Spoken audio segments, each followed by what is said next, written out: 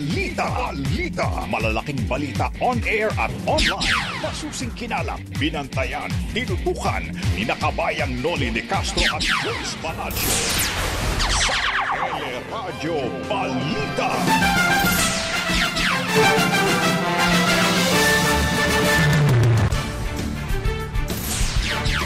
Supply ng libreng bakunang ipinangako ng COVAX sa Pilipinas, binawasan dahil sa kakulangan umano ng pondo ng COVAX. Panukalang pagbabayad ng danyo sa mga biktima sakaling magkaaberya ang bakuna laban sa COVID-19, isinusulong sa Senado. Paglabas ng mga residenteng tinamaan ng bagong COVID variant sa mga barangay sa Mountain Province, dapat bantayan ayon sa Octa Research Group.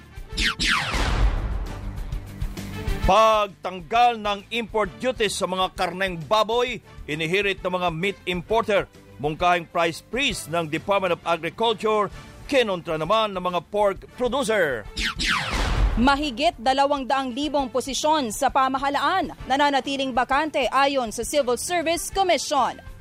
PhilHealth President Dante Giran iginiit na walang nawawalang pera o pondo ang PhilHealth, pero inaming may hinahanap pang maliit na porsyento na umano ng pondo. 35 patay na baboy na natagpuan sa Nauhan, Oriental Mindoro, hinihinalang itinapon ng isang barkong galing sa Iloilo ayon sa National Meat Inspection Service. At sa Showbiz Spotlight, Sue Ramirez at Maris Racal bumelta matapos mabiktiman ng pekeng malaswang litrato. At alamin kung bakit ayaw patawag na Queen of OPM ni Regine Velasquez. Yan ang ulo ng ating mga nagbabagang balita.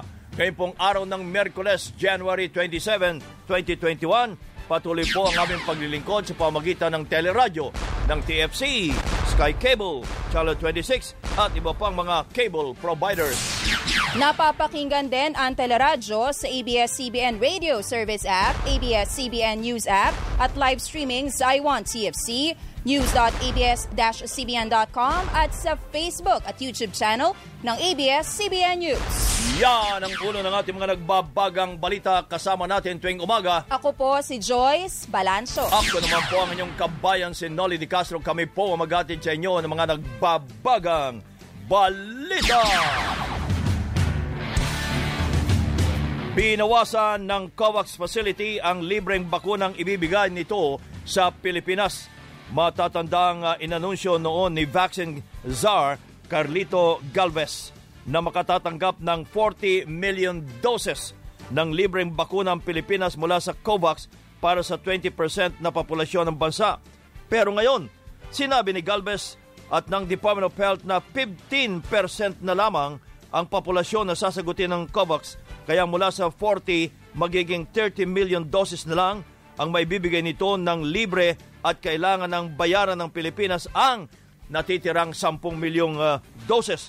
Sinabi pa ni Galvez na nagbagong alok ng COVAX dahil nabawasan din ang pondo nito.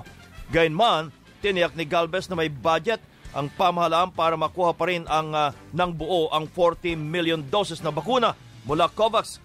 Lalot, hindi naman anya lalagpas ng 350 pesos ang presyo ng bakuna. Kung 10 million doses ang dapat bayaran ng Pilipinas, kailangan ng pamahalaan ay 3.5 billion pesos na pondo. Samantala, sinulong naman sa Senado ang isang panukala sa pagkakaroon ng Vaccination Indemnification Fund ayon kay Senator Nancy Binay na layunin nitong mabigyan ng kompensasyon ang mga matuturukan ng bakuna at makararanas ng matinding side effects. Sa ilalim po ng Senate Bill 2015, ang Indemnity Fund ay isa sa subsidized naman ng pharmaceutical company na magsusupply sa gobyerno ng bakuna kontra COVID-19. Nakapalob din sa panukala ang pagbuo ng Vaccine Compensation Board na magtatakda ng mga panuntunan at magsasabi kung sino ang mga kwalipikado. Umaasa naman ang senador na masisertipikahan na urgent ni Pangulong Duterte ang panukala, lalot nagpahayag na sina Secretary Carlito Galvez at Secretary Francisco Duque na gusto nilang magkaroon ng ganitong uri ng batas.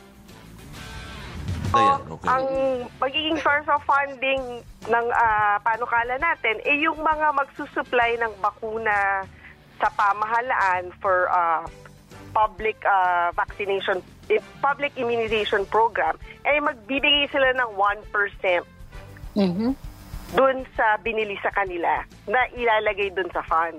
So yung 1% ng contract price, automatic mapupunta dun sa Government Vaccine Indemnification Fund. Si Senador Nancy Binay. Planong palawigin ng 2 linggo ang lockdown sa ilang barangay sa Bontoc Mountain Province na magtatapos na dapat sa katapusan ng Enero. Ito ay dahil sa mataas na bilang ng kaso ng UK variant na nadiskubre sa Bontoc. Sa panayam ng teleradyo, sinabi ni Cordillera Center for Health Development Director Dr. Ruby Constantino na punuan na rin ang ospital at quarantine facilities sa Bontoc. Tiniyak naman itong pag-iigtingin ang contact tracing. Trace back po kami, pabalik po ng December, para po matrace kung mayroon pong nakapasok o dumating po na mga OFWs, including na po kung mayroon po mga turista na foreigner po. Samantala, patuloy ang investigasyon ng Department of Health sa index case o yung pinagmulan ng UK variant sa Bontoc. Matatanda nga itinuring na index case ang isang lalaking nanggaling ng United Kingdom at umuwi sa Bontoc, pero kalaunan ay nadiskubreng negatibo ito sa UK variant. Dahil dito, hindi pa masabi ng DOH kung kanino talaga nagsimula ang UK variant, pero posibleng umanong dito na sa Pilipinas nakuha ng lalaki ang virus. Marami nga po siyang naging nakasalamuha. The fact that siya ay nagpositibo pero hindi nga nagpositibo for the UK variant, nagpapakita na ang isang source of infection niya is locally po. As of now, we're not yet concluding that this traveler from UK is the source of infection, and the department is currently doing back tracing of our cases to identify other potential sources of infection. Si DOH Epidemiology Bureau Medical Specialist Dr. Alithea de Guzman. Natuntuna ng National Bureau of Investigation ang 2 natitirang pasahero ng flight na sinakyan ng unang kaso ng UK variant sa bansa. Nauna nang humingi ng tulong ang Department of Health sa NBI dahil sa 213 na pasahero ng Dubai-Manila flight. 211 pa lang ang na-trace nila. Dahil dito natunto ng NBI sa Cavite ang isa sa mga pasahero na napagalamang isang US citizen. Ayon sa Amerikano, nakipag-ugnay naman siya at ang kanyang fiancé sa DOH nang malaman nilang kasama nila sa eroplano ang pasyenteng may UK variant. Nahanap naman ang ikalawang pasahero sa Cotabato. Ang huling pasahero ay isang Pinay na nasa edad 20 hanggang 30 taong gulang. Isinalang na ng DOH sa swab test ang 2 pasahero pero hinihintay pa ang resulta. Samantala, isinama na rin sa listahan ng mga bansang may travel restriction dahil sa UK COVID variant ang Czech Republic. Ibig sabihin, bawal na pumasok sa Pilipinas simula bukas hanggang January 31 ang mga dayuhan mula sa naturang bansa. Ayon kay Secretary Harry Roque, papayagang pumasok sa bansa ang mga pasaherong galing ng Czech Republic na darating hanggang ngayong araw, pero kailangan sumailalim sila sa 14 na araw na quarantine kahit pa magnegatibo ang RT-PCR test. Papayagan din makapasok ang mga Pilipinong galing ng Czech Republic kahit pagkatapos ng January 28, pero sasailalim din sa mandatory quarantine at reswabbing. Nagkaroon ng biglang pagtaas ng bilang ng mga tinamaan ng COVID-19 sa unang 2 linggo ng Enero. Ayon kay Presidential Spokesperson Harry Roque, naitala ang paglobo partikular sa Metro Manila, Ilocos, Cagayan Valley, Calabarzon, Central at Eastern Visayas. Tumaas din ang bilang ng mga nakakasakit sa Zamboanga Peninsula, Northern Mindanao, Davao at Caraga Region. Base naman anya sa average daily track rate, itinuturing na high risk ang mga lugar ng Kalinga, Mountain Province, Benguet at Dagupan City. Pinatututukan naman ng Octa Research Group ang Kalinga, Mountain Province at Cebu City dahil nga po sa pagtaas ng mga kaso ng COVID-19. Sinabi sa teleradyo ni Dr. Guido David, magandang nakapag-lockdown na ang ilang barangay sa Bontoc matapos makumpirma ang bagong variant ng sakit. Pero mahalagaan niyang matiyak na walang makalulusot na residente palabas ng probinsya. Ayon kay Dr. David, bago pa man ma-detect ang new variant ay nakita na nga nila itong pattern ng pagdami ng mga kaso sa Mountain Province at Kalinga. Isa pa niya dapat bantayan ang COVID cases sa Cebu at Metro Cebu. Pataas pa rin ang patas, lalo na sa Cebu. Pataas ng patas, number 3 na ngayong Cebu. Dati wala man sila sa top 20 eh. And idol namin yung Cebu dahil magaling sila mag-manage ng pandemic. It seems ngayon medyo kumakalat sa kanila. Kaya area of concern din natin yung Cebu. Sana makapag-sequence na rin tayo ng mga cases doon. Si Dr. Guido David ng Octa Research Group. Samantala, maiba lang muna tayo. Punta tayo sa karning baboy. Si Ginoong Felix Tioquinhoy Jr., ang presidente ng Philippine Association of Meat Processors Incorporated o PAMPI. Magandang umaga po, Mr. Felix. Good morning. Ay, magandang umaga po, kabayan. Opo. Yeah, opo. Hinihiling daw po ninyo sa Pangulong Duterte na tanggalin na import duty sa karneng baboy para mabigyan solusyon ang kakapusan ng supply at mapababa din ang presyo. Tama ho ba? Yung hinihiling namin doon kay Secretary Dar. Opo. Is that bigyan ng opportunity yung mga hog raisers na Pinoy. Yung hog raiser. Hog raisers ang sinasabi namin. Oo. Na bigyan ng opportunity to allow them to import 50,000 metric tons at zero tariff. Kasi sila natamaan ng ASF eh. So sila, ang dami nilang losses, no? So para makabawi naman sila, so i-allow sila to import yung mga hog raisers. Yun. So, ang kailangan ang hinihiling nyo mag-import ay yung mga local hog raiser. Yes, oo. Sa kasalukuyan ho ba? Local hog raisers lang ang sinasabi namin. Mr. Felix, sa kasalukuyan po, sino ang nag-i-import? Yung mga nag-i-import lang, yung mga yung itong nasa mabla na regular importer. Yung mga importers lang na merong accreditation galing sa DA. Yung mga meat importers at saka meat processors. Opo. Now, yung tariff doon is 30%, no? 30. Kung nandiyan sa MAB. Outside sa MAB, ang tariff is 40%. But kami sa meat processors, para mabigyan ng solusyon natin yung pagbaba ng presyo ng baboy at saka at the same time, makatulong naman sa hog raisers, silang bigyan ng opportunity to import 50,000 metric tons at zero tariff na nirekomenda namin sa Secretary Dar. Opo. Para kay Presidente Duterte. Ang problema po nito, baka itong mga hog raisers natin ay wala hong pondo, walang pera. Sinasabi namin doon na pautangin sa land bank. Okay. Oo.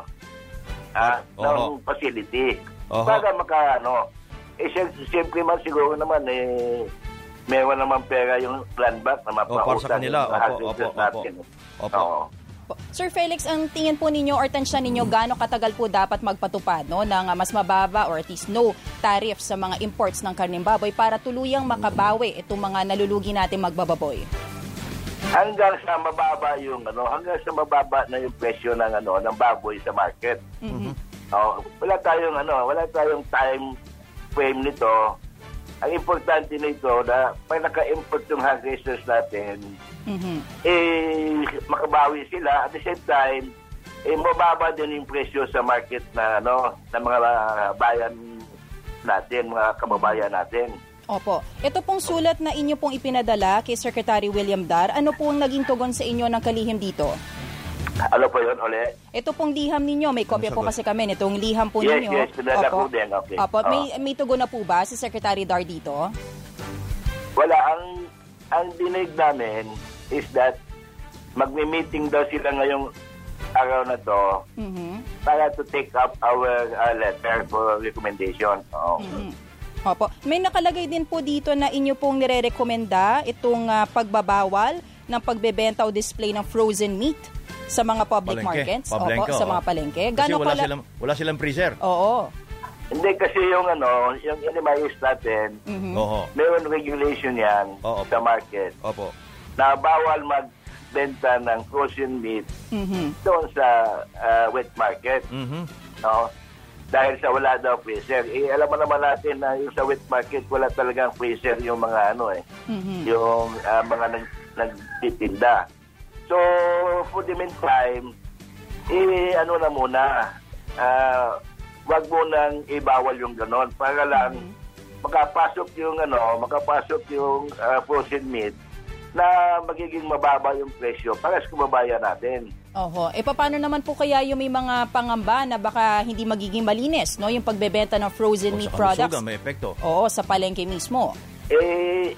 Yung frozen meat products is mas mabuti to kaysa yung fish meat.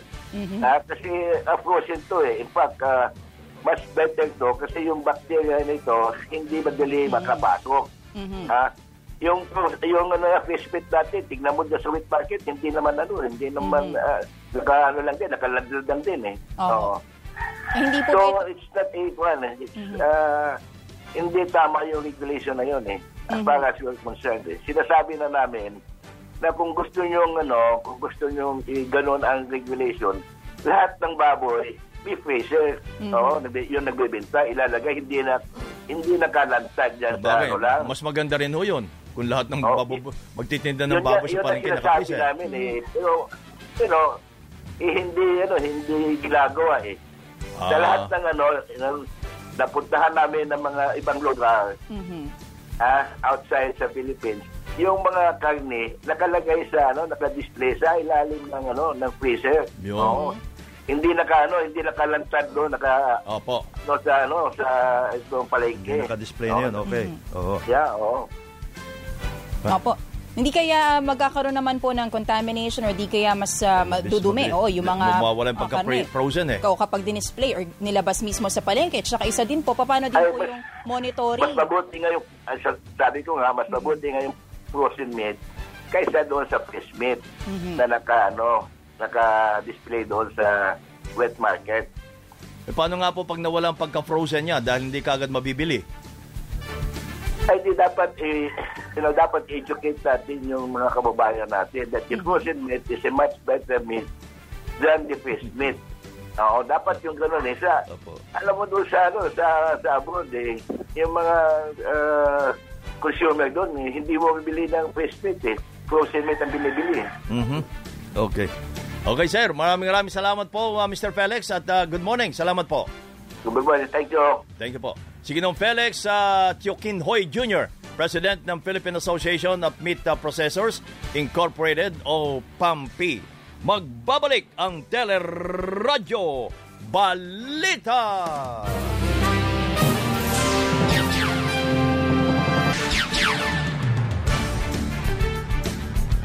Patuloy po ang ating mga balita.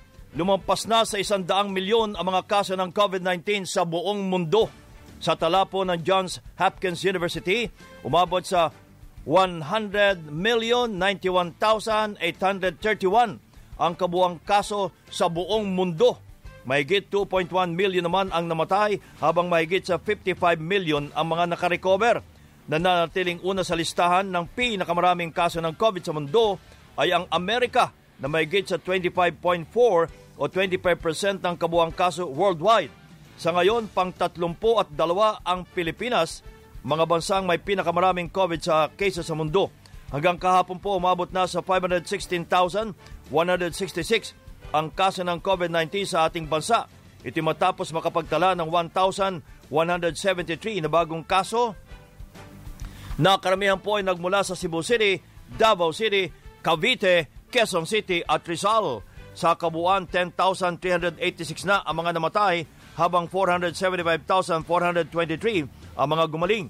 Kabilang sa mga nagpositibo sa COVID-19, si Catanduanes Governor Joseph Cua at kanyang asawa. Hindi na matukoy kung paano nila nakuha ang virus pero mild symptoms lang naman ang kanilang nararamdaman. Sa Tuguegarao City, 4 na opisyal ng barangay ang nagpositibo din sa COVID-19. kabilang ang isang kapitan at 3 kagawad. Sa ngayon po ay may 308 active cases pa sa lungsod, kabilang na si Tuguegarao City Mayor Jefferson Soriano. Samantala, pumanaw naman si Ginang Corazon Abalos. Ina po ito ni MMDA Chairman Benher Abalos at kinumpirman ng pamilya Abalos na severe sepsis secondary to pneumonia due to COVID-19 ang kanyang kinamatay. Isang service at misa ang isasagawa para kay Ginang Abalos sa February 2. Idinepensa ng Malacanang ang pagbawi ni Pangulong Rodrigo Duterte sa pagluluwag ng age restrictions sa mga pinapayagang lumabas ng bahay. Matatanda ang nagdesisyon ng Interagency Task Force na payagan ng lumabas ang mga batang edad 10 pataas sa MGCQ areas, pero binawi ito ng Pangulo. So, balik ko kayo sa bahay muna. Pasensya na po kayo. Mine is just a precaution. Wala itong bisa. Takot lang ako kasi itong bagong strain strikes the young children. Not at this time. Pero giit ni Presidential Spokesperson Harry Roque, kahit binawi ng Pangulo ang naunang desisyon ng IATF, ay hindi naman nangangahulugang pabago-bago ang mga patakaran ng gobyerno. Hindi naman po tayo nag-uurong-sulong. As far as I know, tingin ko naman po maintindihan ng taong bayan kung bakit ganito ang desisyon ng Presidente because we don't know enough about this new variant. Suportado ng Department of Health ang desisyon ng Pangulo para umano mas mapag-aralan muna kung gaano kalawak ang hawaan sa bagong COVID-19 variant. Ikinatuwa rin ni Education Secretary Leonor Briones ang desisyon ni Pangulong Rodrigo Duterte. Inirekomenda naman ng Metro Manila Council sa IATF na pahabain pa ang panahon na wag munang payagang lumabas ang mga bata. Nakakuha na kami ng recommendation from the Pediatric Society na talagang hindi magiging maganda. Baka magkaroon tayong spike dahil nga din sa new variant na to. Si Parañaque Mayor at Metro Manila Council Chair Edwin Olivares. Paiigtingin pa ng Department of Trade at Industry ang pagpapatupad ng health protocol sa mga negosyo at establishmento para mapalakas ang tiwala ng mga customer na ligtas pa ring mamili sa gitna ng pandemya. Dito na lang muna tututok ang DTI matapos nga bawiin ni Pangulong Duterte ang kautosang nagpapahintulot sa paglabas ng mga batang edad 10 pataas. Matatanda ang DTI ang nagrekomenda ng naturang patakaran para umano makatulong sa pagbangon ng ekonomiya, lalo't halos kalahati ng benta ng mga negosyo sa mall ay mula sa mga pamilyang may kasamang bata. Pero ngayong hindi ito pinayagan ng Pangulo, sinabi ni Trade Secretary Ramon Lopez na handa naman silang sumunod at ipagpatuloy pa rin ang iba pang programa para matulungan ang mga negosyo. Umapila naman ang mga mall sa bansa na payagan ng lumabas sa mga bata at matatanda simula sa Pebrero. Ayon kay SM Malls President Steven Tan, ito'y para masuportahan ang kabuhayan ng mga manggagawa. We all need to give employment so soon. Maybe February, maybe, I don't know. When the numbers go down, the government will allow us to allow kids and lolos and lolas to visit our malls. Pero ngayon, tiniyak ng SM Malls na susunod sila sa utos ng Pangulo at hindi muna magpapapasok ng mga menor de edad. Siniguro rin ni Ayala Malls Head of Operation, may Bozon, na susunod sila sa patakaran ng pamahalaan. Patuloy natin implement yung ating mga safety protocols. Siyempre, na-excite kami na kung naluwagan na, pero siyempre, kailangan tayong sumunod sa gobyerno dahil ang lusugan ng ating mga mamamayan ang mas importante. Si Maymay Bozon ng Ayala Malls. Pinayagan na ni Pangulong Rodrigo Duterte ang limitadong face-to-face classes sa medical courses. Ayon kay Presidential Spokesperson Harry Roque, ito'y para matugunan ang pangangailangan ng bansa sa medical frontliners ngayong may pandemya. Nauna na ring pinayagan ng Interagency Task Force ang face-to-face na internship ng UP Philippine General Hospital. Ito po ay para sa medical and allied programs. Ito po ay sa mga med schools and yung mga medical allied programs, sa mga higher educational institutions sa MGCQ. Obvious po ang dahilan kung bakit kinakailangan magpatuloy ang training ng mga doctors dahil pag hindi natin pinagpatuloy yan, may darating pong panahon wala tayong magiging graduates. And at the time of pandemic, we need all the doctors we can have.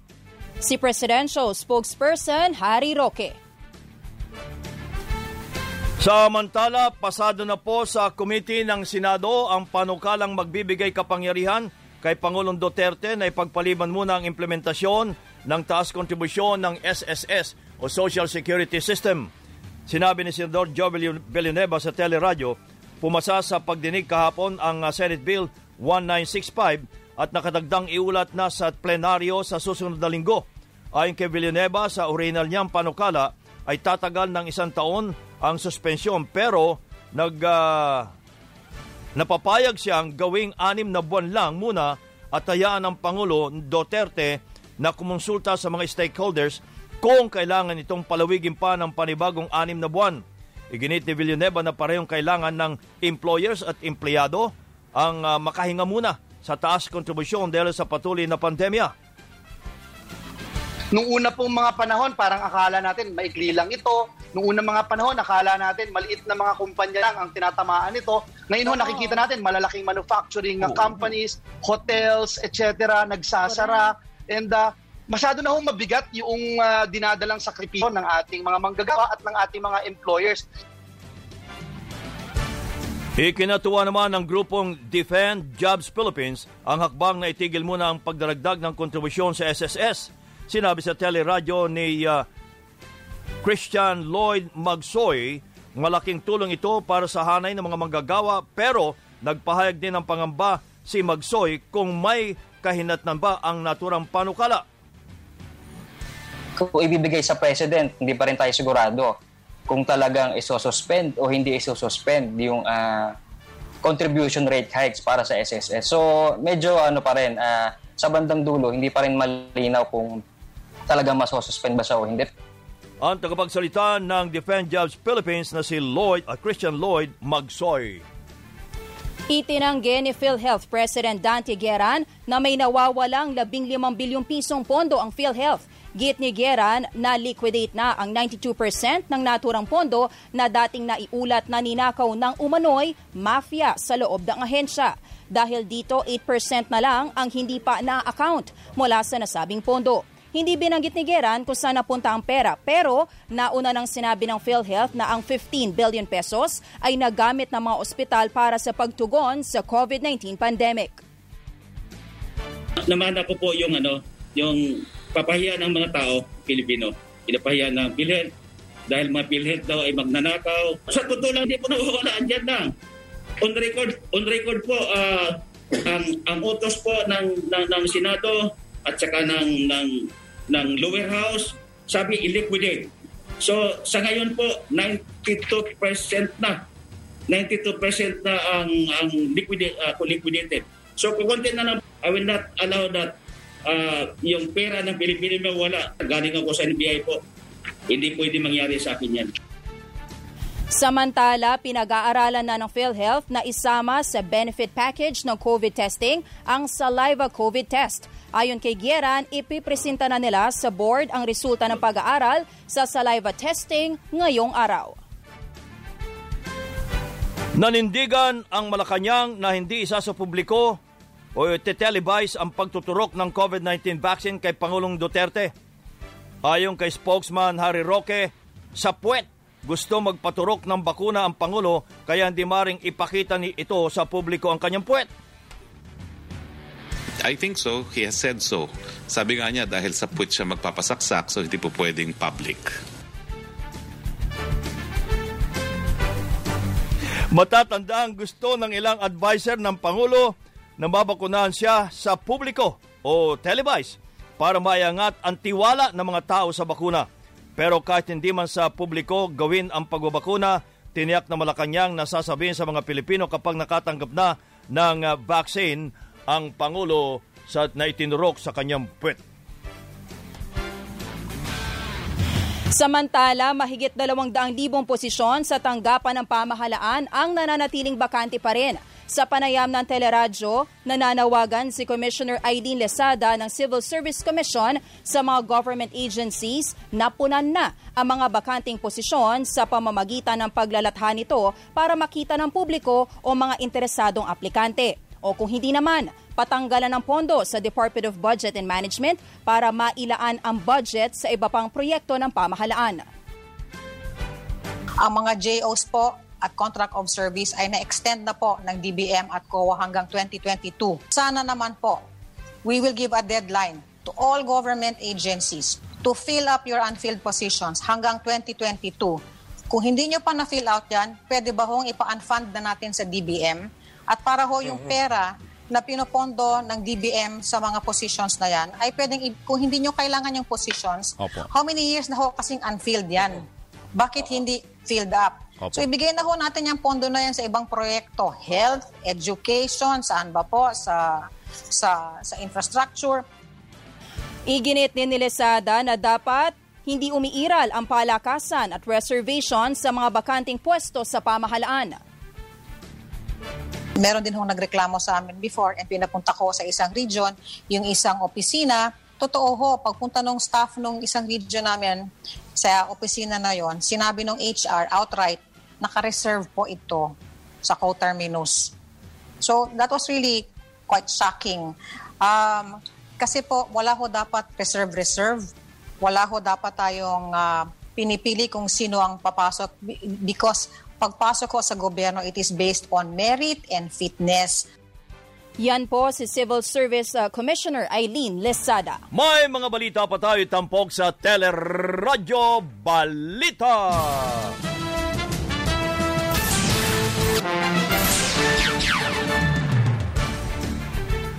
Iginiit ng media personality na si Team Yap na sumunod sila sa lahat ng health protocols ng mag-organisa ng isang party sa Baguio City. Sinabi ni Yap sa teleradyo na lahat ng mga dumalo sa pagtitipon ay nagnegatibo sa COVID-19 test bago umakyat ng Baguio. Nauna nang binatiko sa social media si Yap dahil sa pagtitipon sa The Manor sa Baguio noong isang linggo at lumabas ang mga larawan at video na walang suot na face mask ang mga dumalo at wala ring physical distancing. Iginit din ni Yap na hindi party ang ginanap kundi isang dinner lang na nagkataong may music at community dancers. It was never my intention to offend anyone. And isa pa po na talagang it's never also my intention to, I would never do anything na makaka-endanger kahit sino man. Siguro magkulang ako na paalalahanin na magsuot ng mask dahil may mga lumbas na ng mga litrato at mga videos na walang mask. We are all responsible citizens of this country, and all we want to do is to really help restart the economy, reopen the economy, and to push for local tourism. At kaugnay po niya, nasa kabilang linya si Vice Mayor Faustino Olowan ng Baguio City. Vice Mayor, magandang umaga po. Salamat po sa pagkakataon. Magandang umaga rin po, kabayan. Opo. Anong nangyari na po sa investigasyon nitong party sa Manor? Talaga ho bang wala silang mask? Kabayan, wala pa po. Hindi ko pa nakita yung investigasyon. But in our local laws, mayroon kaming ordinansa po na at all cost we should wear face mask in all public places. Mm-hmm. Kahit Manor is considered a public place in which I think if the investigation will come out, probably they violated yung ordinansa natin dito sa siyudad ng Baguio, Kabayan. Opo. Ang sinasabi po ni Team Yap, yung organizer, ay sila daw naman ay lahat ay negative sa COVID-19 nung umakyat ng Baguio. Obviously, nagpaswab muna ho sila. At ang report ho ay sinasabi, hindi sila naka-face mask, wala din hong physical distancing, at hindi raw party naman yung kundi dinner, pero may music at may sayawan. Ano ho ba talaga ang napatunayan pa dito? Anong sa nakita ho ng mga witnesses? With due respect, kabayan, na hindi ko pa nakikita yung result ng investigasyon. But as I said a while back, yun talaga. Kahit sabihin na negative po lahat sila na umakyat dito sa Baguio, that's good. Opo. But unfortunately, may violation pa rin sa local ordinance natin, which for me, yun po ay gusto kong makita sa investigasyon. Opo. So, patuloy pa rin ang investigasyon? Opo, kabayan. Okay. Hintayin ho namin ang resulta ng investigasyon na Vice Mayor. Ano po? Salamat po. Salamat yes, po. Yes, sir. Thank you kabayan Di Castro. Opo. Good morning po. Good morning. Si Vice Mayor Faustino Olowan ng Baguio City. Ito na, kasi tinawagan ho natin kanina, pero ito na, sumagot na ho si Mayor Benji Magalong ng Baguio City. Mayor Benji, good morning. Good morning po, Sir Nolly. Good morning po sa ating mga tagapakinig. Ano na po ang aksyon na gagawin po ninyo dito sa party na inorganize ni Team Yap dahil wala daw pong face mask, walang physical distancing at talagang party doon sa Manor Hotel? Okay. Unang-una po, ganito na po yung action na ginawa namin, Sir Nolly. Ano? Opo. Sinulatan na po natin ang Manor to explain po yung nangyaring insidente. At the same time, pinapunta na po natin yung legal officer who doon kahapon. I just would like to clarify. I was there, Manong Nodi. No? Oh, sa party? I was there. Ando ka sa party? Inimbita ho ako. Because ang nangyari po noon, prior to that, si Mr. Tim Yap and his group, nagpunta po doon sa aming art exhibit. At ang dami ho nilang nabiling art. Paintings? Oo, painting. Para ho sa mga, alam nyo naman yung mga artist namin, local artist namin, talaga nag-iikahos. Opo. So, mabuti na ho, dumating sila. Ang dami ho nilang nabili. That was on a Sunday. Opo. And then, tinawagan po ako if I could attend. So, pumunta po kami doon ng White Coat to thank them. And at the same time, nakita ko yung mga post nila promoting tourism sa Baguio and saying good words about how yung process namin sa Baguio, how they feel safe in the city of Baguio because we have all this process. So I was there. Dumating mo kami doon ng 8 o'clock. We were in the lobby. May namit ko kaming tao. We were wearing masks. Tapos dinala na kami doon sa mismong dining. So we were seated. May picture taking, may umiikot na picture taking. Siyempre siguro sa excitement. Yung iba na excite nagtatanggal na mask, picture-picture. Pero ako, lagi ako nakamask. Pero syempre, kasama ko yung wife ko. Yung wife ko naman, syempre, there will come a time na excited yung wife ko, nagpa-picture. Opo. Yung iba ho doon, mga movie personalities. May mga artista pala. Artista, si Casey ho, who's also committed to promote tourism sa Baguio. Nakikita ko nila yung post nila. So we were there to thank them. Pero hindi ho niyo ni-remind Mayor na, you have to wear a mask. Ay, nire-remind ho namin na we have to wear mask. Kaya kung nasabihan ho namin ibang guest, nga pala, wear mask. Because everybody was just so excited. Diba? Tapos nung nakaupo na kami lahat, kung nakaupo na ho kami lahat, so dining na, habang dumating na ho si Mr. Yap, together with the cultural dancers ho namin. So, nagkaroon ho ng konting ceremony, kasi birthday ho niya, and then, after ho nung birthday niya, bumaba siya. And then, habang kumakain ho kami, nagkaroon ho ng cultural show. Habang nagkakaroon ng cultural show, nung natapos na ho yung actual na cultural show, bababa ho yan, it's a tradition. Bababa ho yung mga cultural dancers namin. Tapos, i-invite ho ng mga visitors to dance with them. Community dancing. Siyempre, kumakain yung mga ibang mga guest, inimbita ng community dancing, sumabay na po sa community dancing, doon mo na nakita yung wala ho silang mask. Pero kung titignan nyo, compliant naman yung marami naman sa kanila ang compliance. Just that, mali-mali lang yung timing. Okay, pero Mayor, in your observation, would you categorically say na wala pong naging paglabag sa minimum health standards? Meron pa rin. Meron pa rin.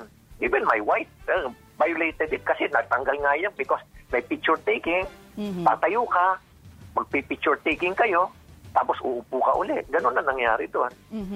Ito po pero kung hindi ka sanay lagi na, hindi katulad ko na every time na magpe-picture taking, kailangan ko magsuot uli ako because yun lang ang hinihintay naman ng mga tao na may makitang ibabash yung mga politiko. So, ganun ang ginagawa. Ako, sanay ako. Pero, some people who are not used to it na kumakain, basta tatayo para picture taking, babubuli.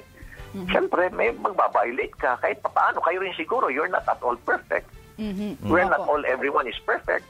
One way or the other, meron tayong mga events na pag nagkaroon tayo ng happening sa bahay o nagkaroon tayo ng happening sa mga friends natin, picture taking, sometimes ang ginagawa na lang natin, walang magpo-post. Ganun tayo nangyari. Si Vice Mayor po kanina nababanggit po niya na meron po tayong mga ordinances kung saan po pwedeng mapanagot kung meron po mga paglabag sa health protocols. So ano po yung mga nakikita ninyo na posibleng paglabag particularly at ano yung pwede nilang bayaran or kung ano man pong damages or kung ano pa yung fine na pwede nilang bayaran kung meron po? Well, meron kami. Talagang meron kaming ordinansa na ipinapatupad na pag hindi ka nag-wear ng mask while in a public place, you have to be fined. Meron yung 1,000 pesos, 2,000 pesos, 3,000. Depende yung sa kung repeat offender ka o how many times did you violate it. Ganun po yan. Meron po kami yan. So this is something na inimbestigan po ng aming legal officer. Inumpisa na ho namin kahapon. Nakapag-reach out na po ba kayo kay Mr. Tim Yap sa grupo po niya regarding this incident? Yes, so nag-usap na ho kami kahapon. At binanggit ko sa kanya na I understand what happened. Everybody was just so engrossed, was so engaged. Kaya kung minsan nakakalimutan namin, sabi ko sa kanya, but don't you worry about it. You know, yung tulong mo na ginagawa sa syudad ng Baguio, promoting, saying good words about Baguio, tinulong mo to sa aming mga artists. No, we're considering all of this. Sabi ko sa kanya, so don't you worry.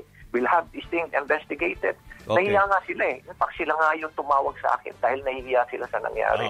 So, pati nga yung si Mr. Venus Tan, who actually organized everything, siya rin yung ang laki ng tulong sa tourism namin dito at sa creative activities namin dito. Tumawag din ho sa akin, Sir Noli, para mag-apologize. So, you know, we understand. We understand. It's just that we have an ordinance na kailangan din namin. Na kailangan sundin. Opo. Kasi baka sabihin, sorry Mayor, baka sabihin ng tao sige, pag kami nag-violate din, kami bibili na lang ng paintings na marami. Diba? Alam niyo, walang entitlement po rito. Nagkataon lang ho talaga na, you know, tao lang po tayo na sometimes when we are just so engaged in one particular po na activity na talagang masayahin, kumisan ho nakakalimutan din ho natin. Okay, Mayor, maraming salamat po. Good luck at good morning. Maraming salamat po, Sir Noli. Maraming salamat din po sa inyo. Si Mayor Benji Magalong ng Baguio City. Babalik kami para sa mga balita. Makalipas lamang po ito.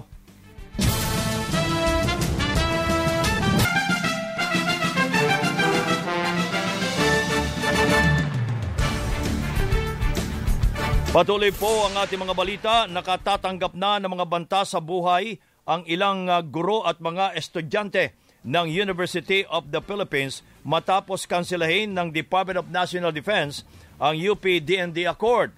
Ayon kay All UP Academic Employees Union President Dr. Melania Flores, posibleng nag-ugat ang mga death threat na patuloy sa dahilan sa patuloy na red tagging ng militar. Ang pinakahuli nga ito yung sa UP Cebu, ang mga opisyalis ng Chapter Council kasama ang ibang mga leader ng organisasyon sa UP Cebu ay direktang nakatanggap ng mga text messages na sinasabing malapit na ang kanilang oras, no? Papatayin na sila. Nakahanda na ang mga taong papatay sa kanila.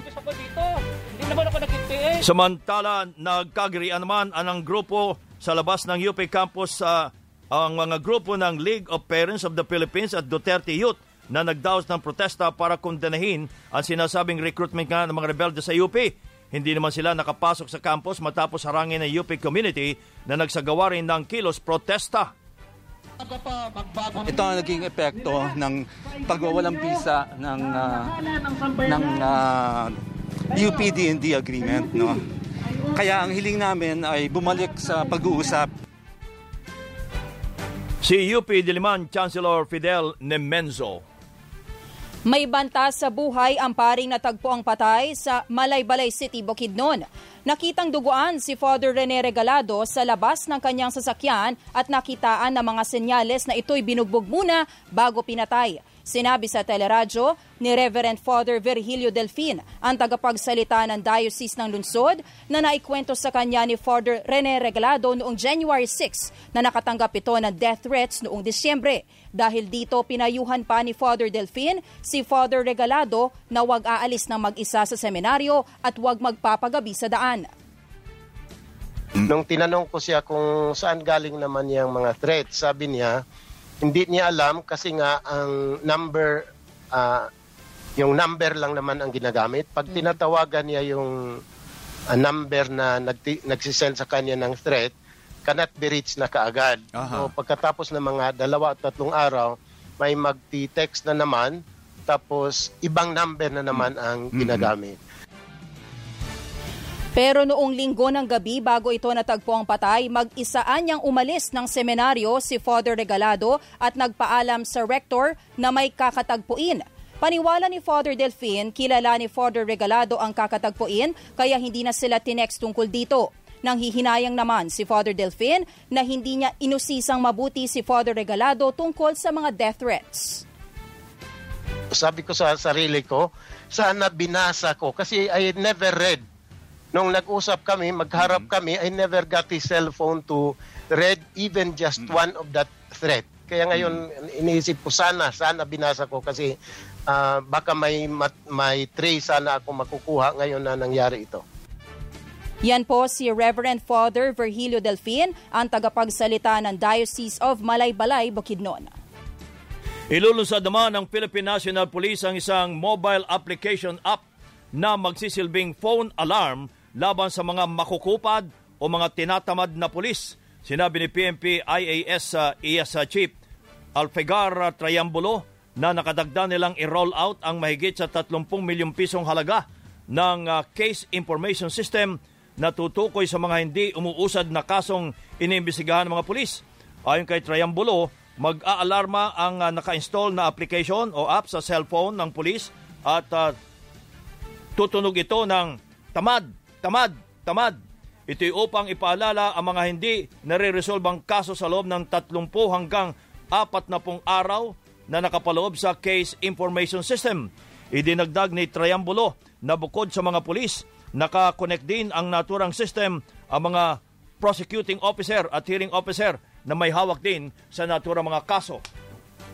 Sa ibang mga balita, nailibing na ang mga patay na baboy na natagpuang palutang-lutang sa bayan ng Nauhan sa Oriental Mindoro. Sinabi sa teleradyo ni Nauhan Mayor Mark Marcos, umabot sa 35 patay na baboy ang natagpuan mula sa 4 na barangay sa kanilang lugar. Wala pa anyang naitatalang African swine fever sa kanilang probinsya, kaya nababahala ang mga residente na posibleng kaso ito ng naturang virus. Dahil dito, kinuhanan na ng mga sample ang mga patay na baboy bago inilibing para masuri kung may ASF ang mga ito.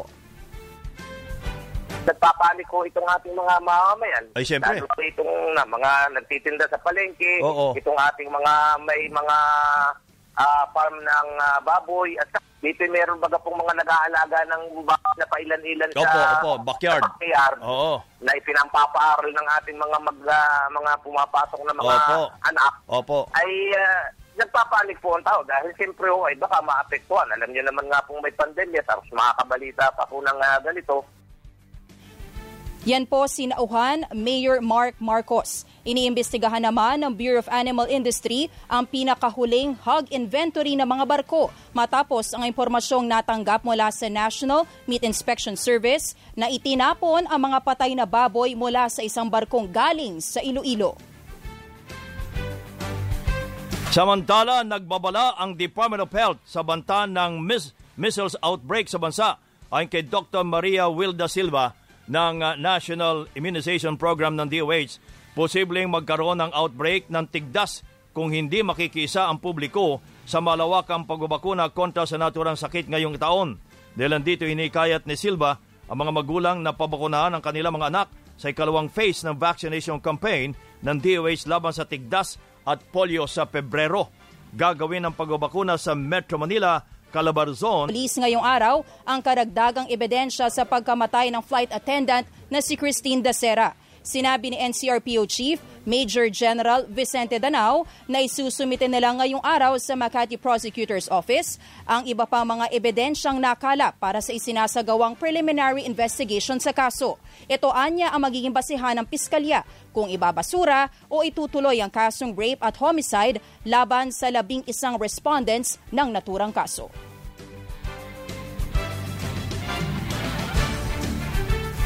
Samantala,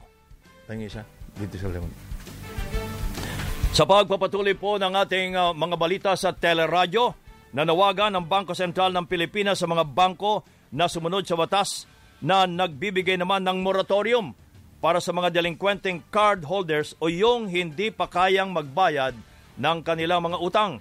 Sinabi ni BSP Deputy Governor Chuchi Fonasher na maraming natatanggap na reklamo ang kanilang regulator sa issue ng credit card. Kaya naglabas sila ng circular letter noong January 14 na nanawagang mahigpit na sundin ang direktiba sa temporary reprieve o debt moratorium. Ginagarantihan din ang debt moratorium sa ilalim ng Bayanihan 1 and 2.